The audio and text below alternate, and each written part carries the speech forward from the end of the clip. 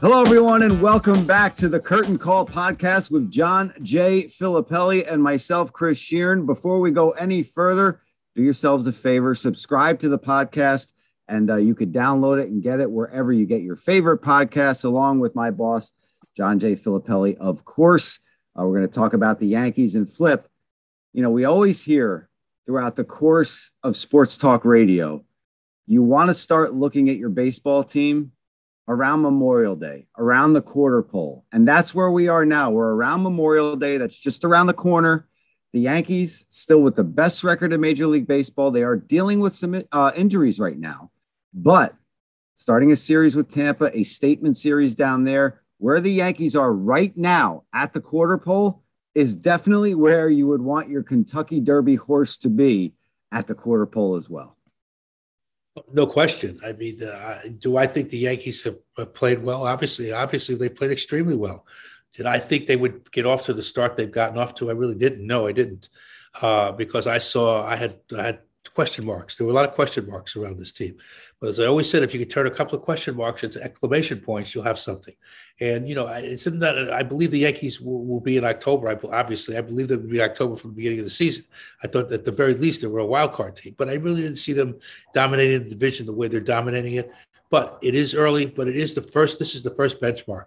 It's Memorial Day. It's when you really start to look at the standings, pay attention to the standings for the first time to say, okay, there's been enough games where you get a feel for how teams are playing, you know, how the rest of the season could possibly shape up. You base that a lot of it off your the performance that you have from the beginning of the season up until now. So it's an exciting time to be a baseball fan in New York for sure, because also the Mets have played very well as well. You've got to tip your hat to the Metsies as well, because they've played well too. But the reality is that this is a really good check.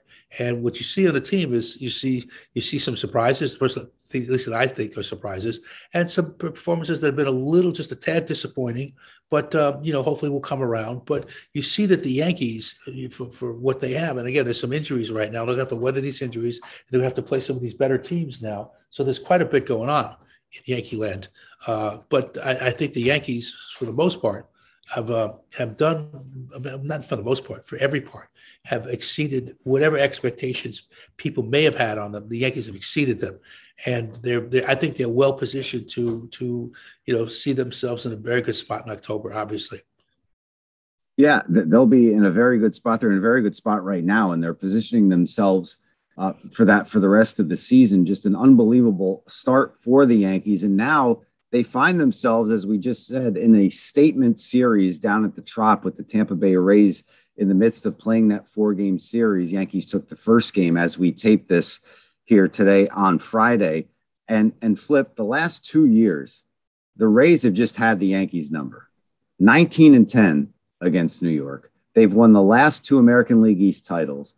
And since 2010, these teams have the same amount of AL East pennants on their in their rafters. Both of them have 3, but this is a situation where the Yankee fans, I know, would love this. They go down there to Tampa and they continue to push these guys back. Right now, as we tape this, they're 5.5 back. And if the Yankees could win this series and really send a message, that would set the tone in my eyes for the rest of the season. Well, if it's a 4-game series. So if the Yankees could split the series, which I believe they should be able to do. That's actually very good, because it's a place that the Trop has been a house of horrors for the Yankees. They haven't played well there, as we all know, and it's just a huge home field advantage for the Rays. And if the Yankees could play well in that ballpark against that team, then, because again, they're right now, the Jays have not gotten off to the start that everyone thought they were going to get, including myself. I thought the Jays would be much more formidable than they are right now. They're struggling. They haven't played well, to say the least. They've underachieved, I think. And is Tampa underachieved? Tampa has achieved. Tampa is pretty good. They're close to the Yankees, but the reality is, see, the situation with Tampa is the team that used to win they rely on role players. Everybody's got a role. Everybody plays their role. They also rely on pitching, and they rely on defense and timely hitting. The timely hitting, they've gotten some of that, and the pitching has been there. They just haven't played defense. As you saw last night, they made a couple of costly errors, really hurt them. That's not the typical Tampa Bay team. Typical Tampa Bay does not play poor defense. They're playing poor defense this year, and that's really that's hurting them in a lot of ways because it betrays some very solid pitching when you get that. So, they're not playing up to their capabilities. And the Yankees, as far as I'm concerned, have gone. Obviously, I think they've exceeded whatever expectations we may have all had on the Yankees. I think the Yankees have obviously exceeded them, and I think that's because they've gotten help. As I always say, if you're going to do something significant in baseball, you got to get help from unexpected places. And the Yankees have gotten help from some unexpected places. And they've gotten, listen, I thought going into the season, when Nestor Cortez has been just flat out great. 100%. You gave a Cy Young Award last night. Right now, it said, who's the Cy Young? It's Nestor Cortez. It's this. It has to be. And if you look at how well he's pitched, you say, all right, he pitched well last year. Yes, he did. But you know what? How many players have you seen come into a league? Well, he's been around for a little bit, but actually start to win in a league and say, okay, are they winning because why are they winning? Well, Nestor Cortez is winning because he's become a complete pitcher and he's developed a cutter that makes him really, really dangerous. That cutter is really good. It's awesomely good. And I think there's such a word as awesomely. I don't know if there is, but I'm going to use it. And, we saw him in the dugout. Our crew did a great job a couple games ago. He was standing next to Montgomery, and Montgomery and David Cone was doing the voiceover of what they were discussing in the dugout. And it was probably Cortez showing Montgomery how he holds his cutter, because Coney knows a thing or two about pitching, and he's one of the best analysts, if not the best analyst in the game. And you heard that conversation with Cone. You saw that conversation with Montgomery and Cortez, and you hit the nail on the head with Aaron Boone in our last edition of Curtain Call. You brought up the cutter, and Boone agreed with you too. It's just a devastating pitch for Cortez. And not only Cy Young, couple maybe 3-4 starts ago, you would joke and say this guy's going to start the All-Star game. It's not a joke. This guy could, if he keeps it up, he could. I know Justin Verlander's having just as good, if not better, of a year with Houston. However, Nestor Cortez, he's right now, he's the top pitcher on the Yankees. He is, flat out. Justin Verlander having a big year, although he's coming off of Tommy John Verlander. So, there was a little bit going in. You say, well, his age and you're coming off of Tommy John. It'll be interesting to see how he performs. But he obviously has showed why he's Justin Verlander, why Justin Verlander is Justin Verlander. But Nestor Cortez is being Nestor Cortez. I don't know what that means. He's coming off of, this is now what he's been with 3 organizations, before. This is his 3rd or 4th organization. So, some people take time to find themselves. Some people take time to develop into what they has been there all along, but they need something that puts them over the top. The thing that put him over the top has been his cutter.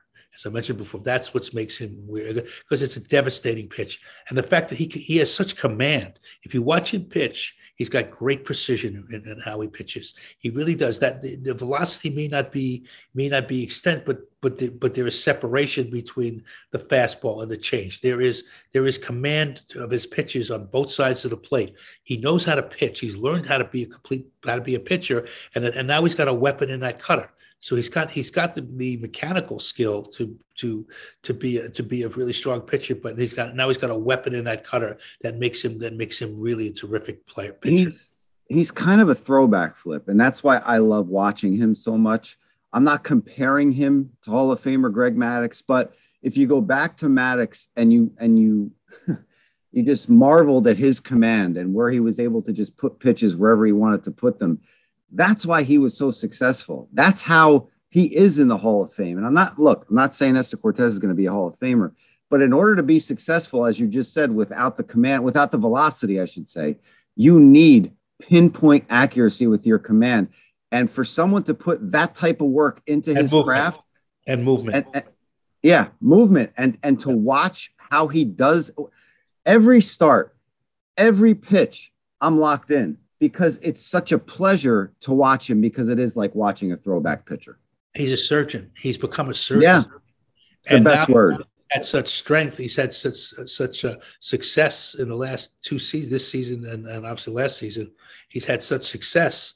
Now he's got the confidence to say, you know what, I not only am I good, but not do I belong in the big leagues. And how important is that? How important is that in your Everything eye? mindset. I mean, psychologically. So, look, the game is not only is you have to have the skills to play the game, but you have to have you have to have the mental acuity. You have to have the strength in your mind that says, I belong. I can be good. I'm going to get this guy out. I'm going to do what I need to do to win the game. That comes off of success, of prior successes, and now he's got accumulated enough prior success where he really believes in himself, and he believes in his team, obviously, but he believes in himself first and foremost. So when you believe in yourself, there's no mountain you can't climb. And he obviously has that self-confidence that he may have lacked before. I don't know Nestor Cortes, I barely know him at all. But I will tell you this, watching him pitch, you're watching a very different player than you saw a couple of years ago with some other teams. Now, with Nestor Cortes, we are seeing a different player. With Aaron Judge, we're seeing shades of the player that we saw when he came up to the Yankees. He turned down that deal at the beginning of the season. He bet on himself, Flip. He was willing to do that because he wants to be the highest paid player in baseball. And he is just, whenever the Yankees, we were talking about this before we came on the air, and you said it, whenever the Yankees need a big hit, Aaron Judge comes through and gets that big hit. I mean, you talk about exclamation points. Yeah, question marks to exclamation points. He is the exclamation point. What was the question mark? The question mark was, this is his walk year. Yeah. Mark was, he bet on himself. He turned down a very, very nice, very strong offer from the Yankees, a very nice contract, long term, turned it down, said, that's not what I want. I'm looking for more. And I'm going to prove it. And he's, to his credit, he's gone and proved it. I mean, he's going out. I mean, it's a long season yet. I've seen a lot of things happen at the quarter pole, which is where we are now in the standings in terms of games played. We're at the quarter pole. And that look like teams in first place, players having great years. And then by the end of the season, people get hurt, the teams falter, all kinds of things happen. That's the game of baseball that changed what was really a great outlook on Memorial Day becomes something less by the end of the season. I've seen it happen countless times. But the way he's playing right now, there's nobody better. I mean, he's as good a player as there is in the game right now. He just makes every big play he needs to make, he makes. Every time they need a hit, he gets it for them. Every time they need something, some statement of inspiration, he's there to provide it. And he's a real leader on that team. So everything that he needs to be from the Yankees, he is. And the Yankees, I'm sure, are taking note of it. And with Giancarlo Stanton out, his bat looms even larger. I mean, Stanton has dealt with lower body injuries the past couple of years, especially his calf, his quad, and now it's his ankle. Thank goodness it was just his ankle. So maybe this is just going to be a quick IL stint. He'll be back. And as Aaron Boone said in his press conference, thank goodness we caught it at this stage so he could get some rest and get back on the field as soon as possible. Because let's face it, I mean, both of these guys so far we're putting up MVP type numbers. Judge still is, he's not hurt, but Stanton was doing the same thing. When you have both of those two in lockstep, Flip, that offense is something to witness. That's what Brian Cashman envisioned when they got Stanton a couple of years ago, was that he to back Judge up. The two of them would become a modern day murderer's row, a two-player murderer's row, if you will. And that's really what they envisioned. And it never really worked like that because of all the injuries that Stanton had to go through the first few years with the Yankees. He really struggled, and to the point where a lot of people questioned the acquisition, and maybe rightfully so.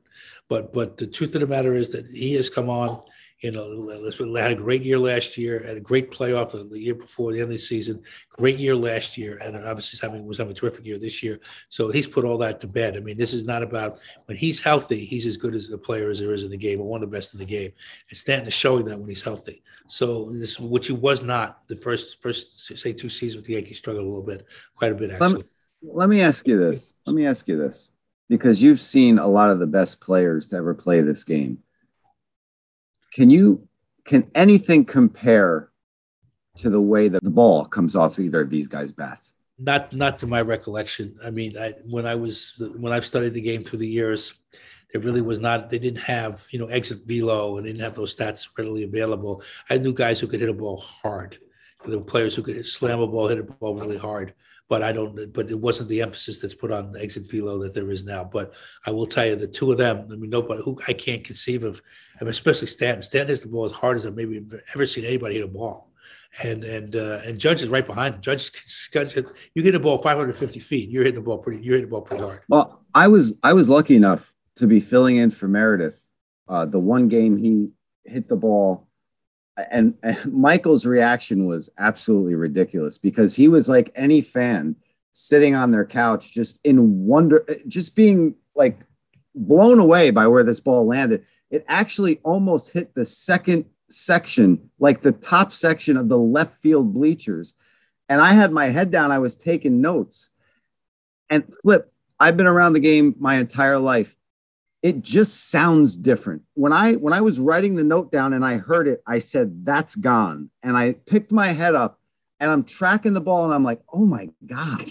I'm looking at the ball. I'm listening to Michael and just to know from the sound, it's like the best way I could describe it is like a firework going off. That's what it's like when Judge or Stanton hits the ball. I mean, it's the only player that I could equate it to might be Reggie Jackson. Okay. You go back to the famous All-Star game in '71, right? Ellis, and you hear from that one microphone hanging over the announce booth, one microphone in Tiger Stadium, and the crowd happened to be sort of quiet at the time, so you could really hear it. But go back and go to YouTube or wherever, go find a home run from the '71 All-Star game. Listen to the sound of that ball. That ball hit the bat. I've never heard a ball go off make more noise off a bat than I did that I heard that on that home run. So go back if you get a chance, listeners. Go back, find that, give it a listen, and you'll understand exactly what I'm talking about. That's about as hard as I've ever seen a ball hit. Was that? And I think Stanton and Judge have the capability and the talent to hit balls in that capacity, but do it with a more consistent manner than Reggie did. So that would be my take. I mean, the fact that they've got that kind of strength, they've got that even when they miss-hit balls, they go out. That tells you what kind of power they have. When they miss-hit a ball, clearly they miss-hit a ball. They don't hit it on the sweet spot of the bat, or they're on top of it, and the ball still goes out. There's a perfect example of that. There's a perfect example of that in Chicago, I believe. Michael didn't know the ball was hit so hard by Stanton on a line that he couldn't call it until it hit the fan's hand in the stands. It was just on. We hear frozen rope all the time. That was the dictionary picture of a frozen rope. Balls was slammed. I mean, this isn't what your Chris Woodward kind of description. Home run, like that's a little league home run. I mean, these guys don't little league home runs. These are like Yellowstone National Park home runs. Yes, the Bob Uecker major league calls of home runs. That's right. Hey, that wouldn't have been out of a lot of parks. Which one? Yellowstone? Exactly. I mean, these guys that kind of home run. Just unbelievable. Serrano's going to need a rocket up his rear end to catch that one. This one's out of here. It's just amazing to watch these two do their thing when they're both healthy. Hopefully we get Stanton back. Dennis Haysbert, by the way. What's that? Dennis Haysbert. Oh, Dennis Haysbert. Absolutely. Serrano. Yeah, from 2024 was a great show, by the way. It had a little. There was moments of violence, I would say. Yeah. Well, 24 hours. But I'm glad you went there. I'm glad you went there after I said that, because we lost a great actor this week in Ray Liotta.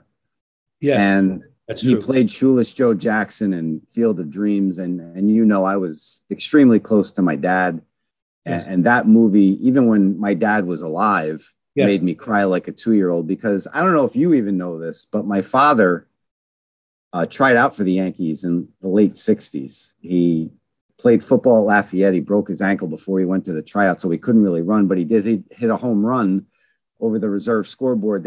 And I didn't know this until his wake, when somebody told me the Yankees actually offered him a minor league contract, but he and my mom already had my older brother. And my dad was a guy about responsibility. And he said, I have a son. I have to stay home. I can't go down to Florida. So my dad actually turned down a minor league deal to be a father. So that just speaks volumes about the man he was.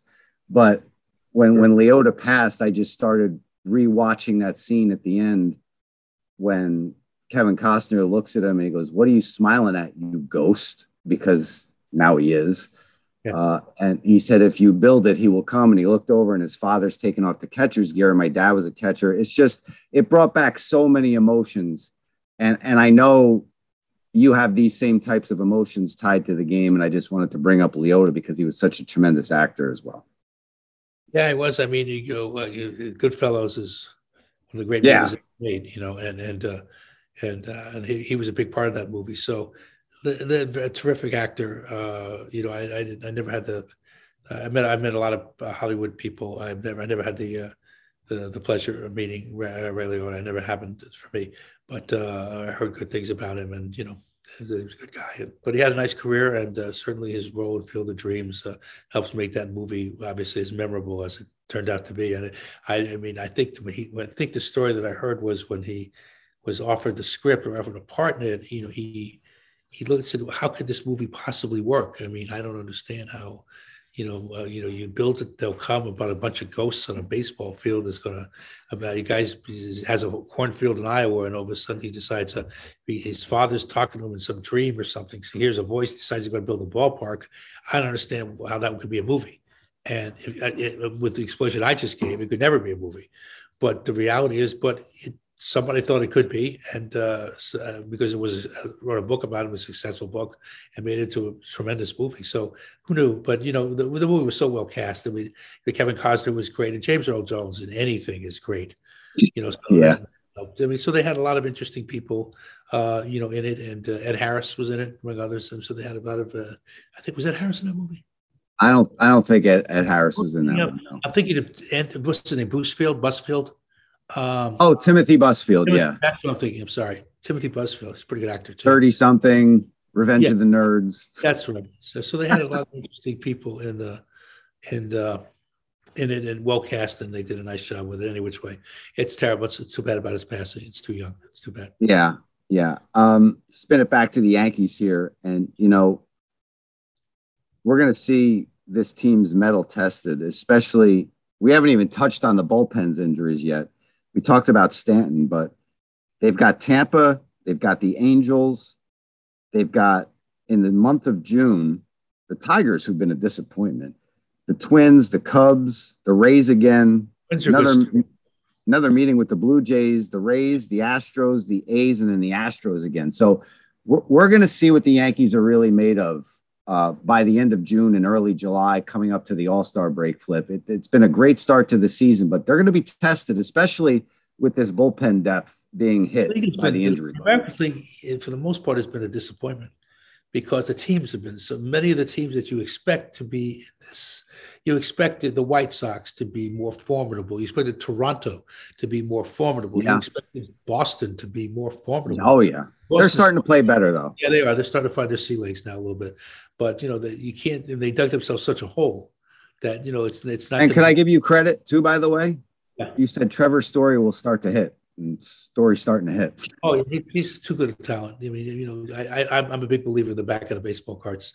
When even if you start slowly, if you have a track record of success, you know what you're doing. And sometimes it's just a matter of just finding yourself. And sometimes it's a little slower. The journey is a little slower than you would like. But the reality is that, talent is talent. And Trevor Story is a talented player. So we're going to see what they're made of over the next month. Oh, yeah. But the relief corps, it's taken a hit. Now the Scranton Shuttle, which has been gassed up, unfortunately, for the past 3 or 4 years, is going to be gassed up yet again. And even with gas prices the way they are, they're going to have to get here. There is no Yankee chopper that's going to chopper them in here from Scranton Wilkes-Barre, like there was in the movie with Albert Brooks and Brendan Fraser. That took him down from the rafters at the old Yankee Stadium to the pitcher's mound. What the hell was the name of that movie? Brendan Fraser was the great pitcher that Albert Brooks found in Mexico. I'm blanking. Apocalypse Now. No, not Apocalypse Now. Anyway, the Scout. That's what it was. The Scout. It was the Scout. But there's no Yankee chopper that's going to be bringing them back and forth from Scranton. But they're going to have to, start filling some holes here. And, you got to give a lot of credit to J.P. Sears. He's 26 years of age. He came up here. He gave Aaron Boone 5 scoreless innings, and Ron Marinaccio backed him up. You brought this up in a couple podcasts past about the depth the Yankees have, especially at pitching. And another name that we talked about on the BP show the other day, we had Dan Fiorito on, who is the manager at Somerset, the Yankees AA team. And he was telling us about Ken Waldachuk and how he was just too good for AA. So he's been promoted to AAA. And he's a lefty. That's another name you could be hearing about maybe before the end of the season hits. He could help out, and he's a starter, but Fiorito told us he could be a reliever as well. You could put him in any role and he'll succeed. So the depth is there, Flip, but it's going to be tested. There's no doubt. There's no doubt. I mean, listen, you talk about the injuries. I mean, Chapman's injury, you know, I mean, but it gave an opportunity to somebody to step up. You know who I'm talking about. Yeah, Clay Holmes. He hasn't just stepped up. He's been dominant. I mean, you look at it, I mean, to the point that he's been consistently terrific. I mean, he has got nerves of steel. And I watch him pitch and I marvel at how good he really is and how quickly he's become what he's become. Consider when the Yankees got him, he was, Pittsburgh didn't see anything in him because obviously they decided to leave him, part ways, so they couldn't. What did they see? And so there's an organization that didn't see anything in him, and the Yankees saw something. And whether he got him here and they worked with him to sort of harness what his great talents were, and to get him to channel what he needed to channel to the point where right now, I mean, he's the dominant reliever in the league. I mean, who's pitching better out of the pen than he is? No one. And you know what I go back to Nolan Ryan all the time. He was a guest on Mike and the Mad Dog a long time ago. And one of the things that he said has stuck with me over all these years. This had to be like 15 years ago. And he said, how in the hell are you going to teach? He said, I don't like Francesa. What's that? Oh, Francesa, I don't like you. That makes two of us. Makes nine of us. We have a starting lineup. There you go. That's right. But Ryan said to them, how are you going to teach a young pitcher, especially, how to pitch when he gets into a first and third or a bases loaded or a second and third situation in the fourth inning and you're pulling him out? You can't do that. You have to let him try to get out of those situations. And there was a situation with Holmes. I'm not saying he's a young guy. He is relatively young, relatively actually. But when he came into that Baltimore game and Rougned Odor hit that Bermuda Triangle shot that gave the Orioles first and third with 2 outs, he's in a pickle. And here's what he does.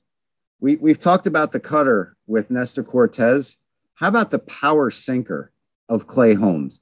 And the way he set up Jorge Mateo, who represented the game-winning run, first 2 pitches, power sinkers, 0-2. Throws him a slider just to throw him off, and then comes right back to that power sinker. He swings through it, strikes him out, gets out of it. I mean, that is just pitching 101. And it was just so nice to see. But just to piggyback on what you were saying, Aaron Boone, we had him on. We talked about Holmes. He said he was a right-handed assassin. He's an equal opportunity assassin. He can get either side out. And I don't see, with a .38 ERA, his ERA, he's almost wearing his ERA, Flip. He wears 35. His ERA is 38. I mean, you can't expect him to dominate the way he's been dominating. I mean, to that level of dominance anyway, he could still be obviously extremely effective. I mean, to pitch the way he's pitched, to expect that the rest of the way is like saying, Aaron Judge has got 77 home runs. I mean, he might. I mean, I don't want to say he couldn't, but it's unlikely. But the reality is that I don't know where the fall off is going to come because that pitch is so devastating. It's like, Nestor Cortez's success is that he knows how to pitch. He has several good pitches, but the thing that really put him over the top, as we talked about earlier, was the cutter. The thing that separates Holmes is the sinker. That is a devastating pitch. It isn't just a pitch. But look, Mariano threw 1 pitch and isn't all. And remember with Holmes, Flip, as you said, he has that power sinker, and it's amazing. And I just talked about how he sat down Jorge Mateo with it, and he set him up with the slider, came right back with it and struck him out in that first and third situation. So listen, a lot of pressure is going to be put on Clay Holmes now. That ERA, 0.38. He wears 35 on his back flip. So, I mean, his ERA is almost the number that he wears on his back, which is amazing. But again, there's going to be a lot of pressure on him. And we talked about the power sinker. There's another pitcher in Yankees history that he had a pretty good pitch too. He threw one. It was Mariano Rivera, and it was the cutter. And there's always a lot of pressure on him. And there's going to be a lot of pressure on number 35, Mr. Clay Holmes. But I'm sure he'll relish in that with all the injuries in the bullpen. We'll see how the Yankees get through the month of June and early July. It's a very tough portion of the schedule, as we mentioned earlier in the show. I mean, if you look at this, the Yankees, they're going to have the Angels after they wrap up this 4-game set with the Rays.